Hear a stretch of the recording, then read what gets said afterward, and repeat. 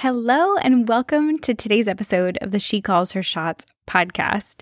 I am excited to share that I have some really big plans and changes coming up for the podcast, including the fact that in the next few weeks, I will start to release 2 episodes per week, which I'm so excited about. We're going to have 4 guest interviews per month, and I will have 4 solo episodes per month.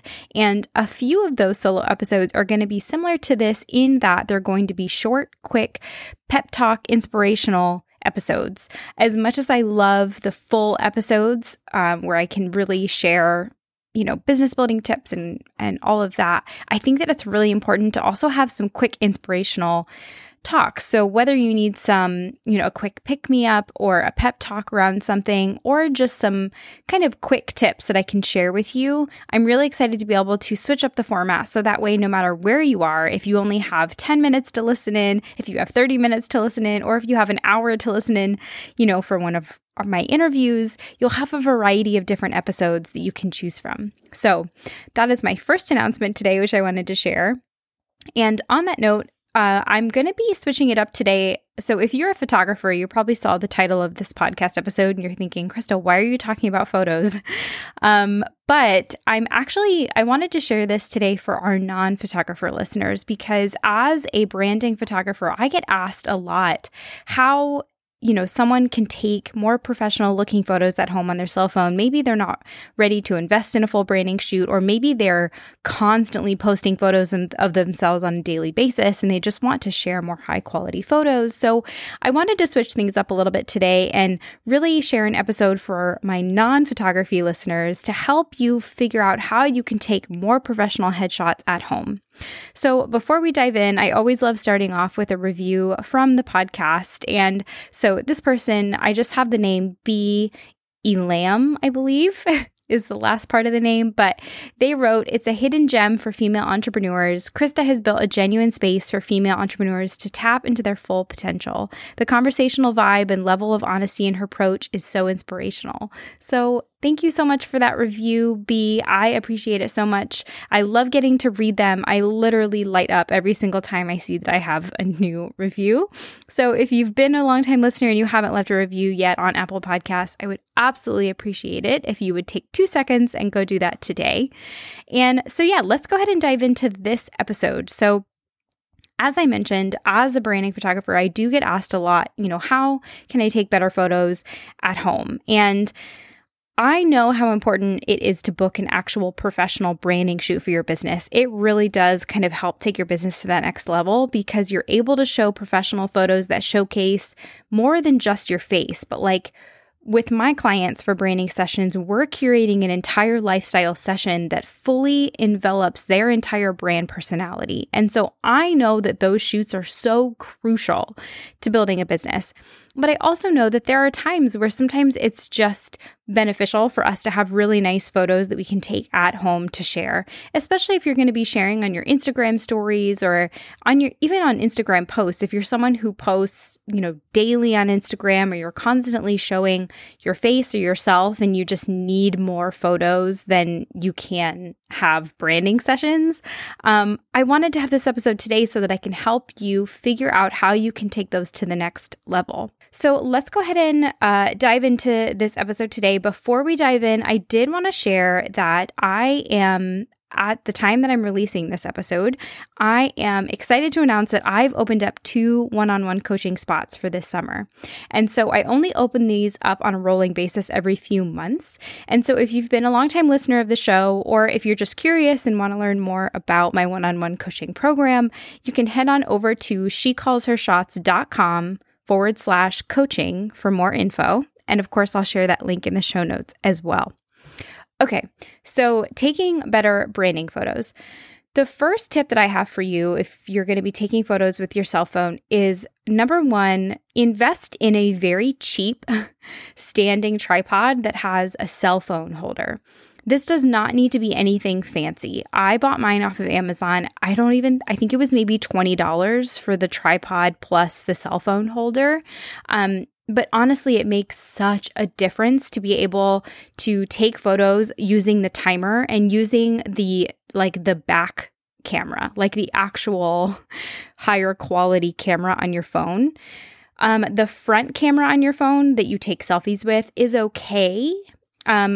You can use that. I've used that for photos for myself, for sharing on my Instagram before. If you're in really great, beautiful light.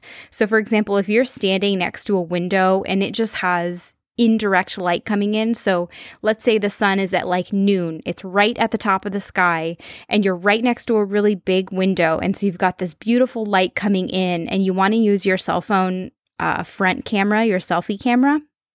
You can usually get some pretty good photos, but I always recommend when possible to be able to use the actual like camera on the back of the camera, the one that has like higher quality mechanics and optics. So number one tip, get yourself a very cheap standing tripod with a cell phone holder off of Amazon. The second thing, which I already kind of mentioned, is taking your photos near clean, bright, natural light. So ideally, the most ideal light that you can get is, like I mentioned, high. Let's say it's always best when the sun isn't directly coming in and hitting your face, depending on what mood you're going for. If you're really going for a moody photo and you want some drastic shadows and contrast, then that might work for you. But if you want a really clean, crisp image, the best time of day to do that is when the sun isn't directly coming in to your window, but you also don't want it to be so low that like it's barely making its way into the window. So if you're going to be taking indoor photos by a large window or like a sliding glass door, I recommend doing it sometime in the middle of the day. So either around 12 or 1 or 2, anytime where the sun's going to be pretty high and bright, but just like softly coming in through a window. Of course, that will change depending on whether we're in daylight savings time and, you know, where the sun is in relationship to this window. But TLDR is you don't want to have it streaming directly in. You just want it to be coming in from the window. A second tip around that with natural lighting is that if you're in a room with strong overhead lighting, so like really yellow, like lights above you, turn those off if you have enough light coming in to light you, because what you'll notice is that you'll sometimes have you'll be able to see the yellow light depending on how strong it is in the room that you're in,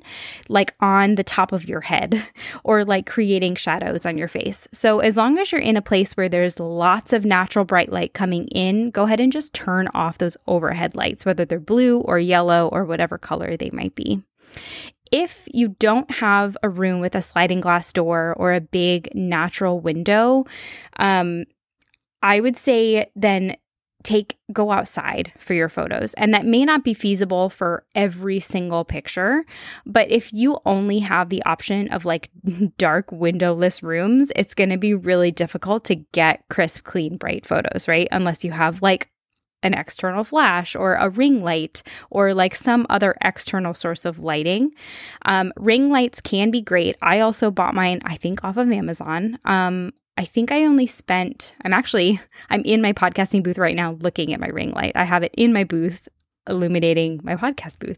I think I only spent $30 on it or something like that. So if you don't have a room with like really good lighting and you want to add a ring light, you can totally do that. You'll just want to get the ring light itself along with a tripod for the actual ring light. So you'll have the ring light on a tripod, and then there are some that have the cell phone that you can put in the middle of the ring light. So you only need one tripod, the ring light, and then your phone attachment is in the middle of it. You can do that. I just personally feel like the cheap ones don't work very well. Like they just either your phone falls off or like something doesn't work. So I like to have them separate so that way I don't always have to use them in tandem. But totally up to you, depending on if you're looking to save money and you only want one tripod, you can definitely get them like both in one. But something to think about whenever you're thinking about natural light and if you don't have a lot of it. If you can go outside, the one thing I recommend is being in a place where there's open shade. And you may be like, Krista, what is that? So let's say, for example, you have like a big tree that is giving you like shade around a certain part of your yard, whether it's your backyard, your front yard, you're going to want to stand again, like let's say it's 2:00 in the afternoon. The sun is pretty high. It's not really directly hitting your face or anything like that.